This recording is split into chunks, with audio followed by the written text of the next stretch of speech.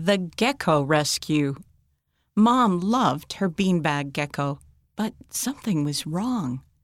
By Linda Pratt, based on a true story. Mother dear, I love you so. Children's Songbook, page 206. Andrea peeked into her parents' room. She smiled when she saw the blue beanbag gecko on Mom's pillow. Andrea came in to look at it closer. Mom brought it home from Hawaii to remind her of the lizard she and Dad saw on vacation. Sometimes she let Andrea and her younger sister Stacy play with it.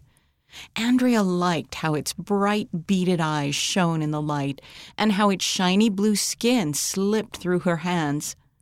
But now something was wrong. Andrea could see a small rip in the gecko's side. Little pebbles of filling were falling out onto the pillowcase. Oh, no! Mom would be so sad when she saw what happened. What could Andrea do? Andrea spotted Mom's sewing basket under the table in the corner. That's it, she thought. Mom had been teaching her to sew. Could she stitch up the gecko all by herself? She searched through Mom's sewing basket for a needle and some blue thread. Then she gently scooped up the torn gecko and cradled it so no more tiny pebbles would fall out. After a few tries, she threaded the needle and carefully started stitching the opening back together.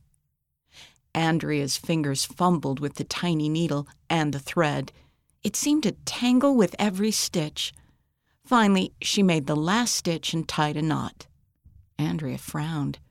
Her big, messy stitches made it easy to tell where the tear had been, but at least no more pebbles were falling out. Andrea found Mom weeding in the garden. She held the gecko out to her.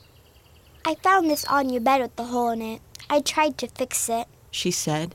It isn't very good, she added softly. Oh?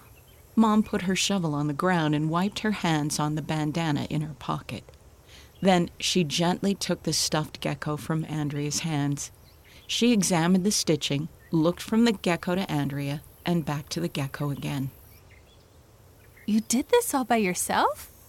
Mom sounded surprised. Yes. Andrea traced a circle in the grass with her big toe. I know you like to look at it to remember your vacation.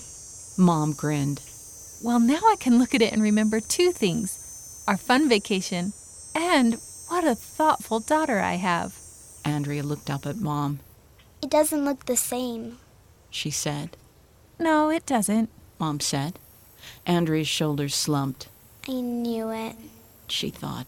But then Mom folded her into a great big hug. It's better. Andrea's eyes widened. Really? Really. Thanks for rescuing my gecko. She squeezed Andrea tight. Andrea grinned as she hugged Mom back. Can I help weed the garden? Andrea asked. You bet. But I have to put the gecko back first. I'll do it.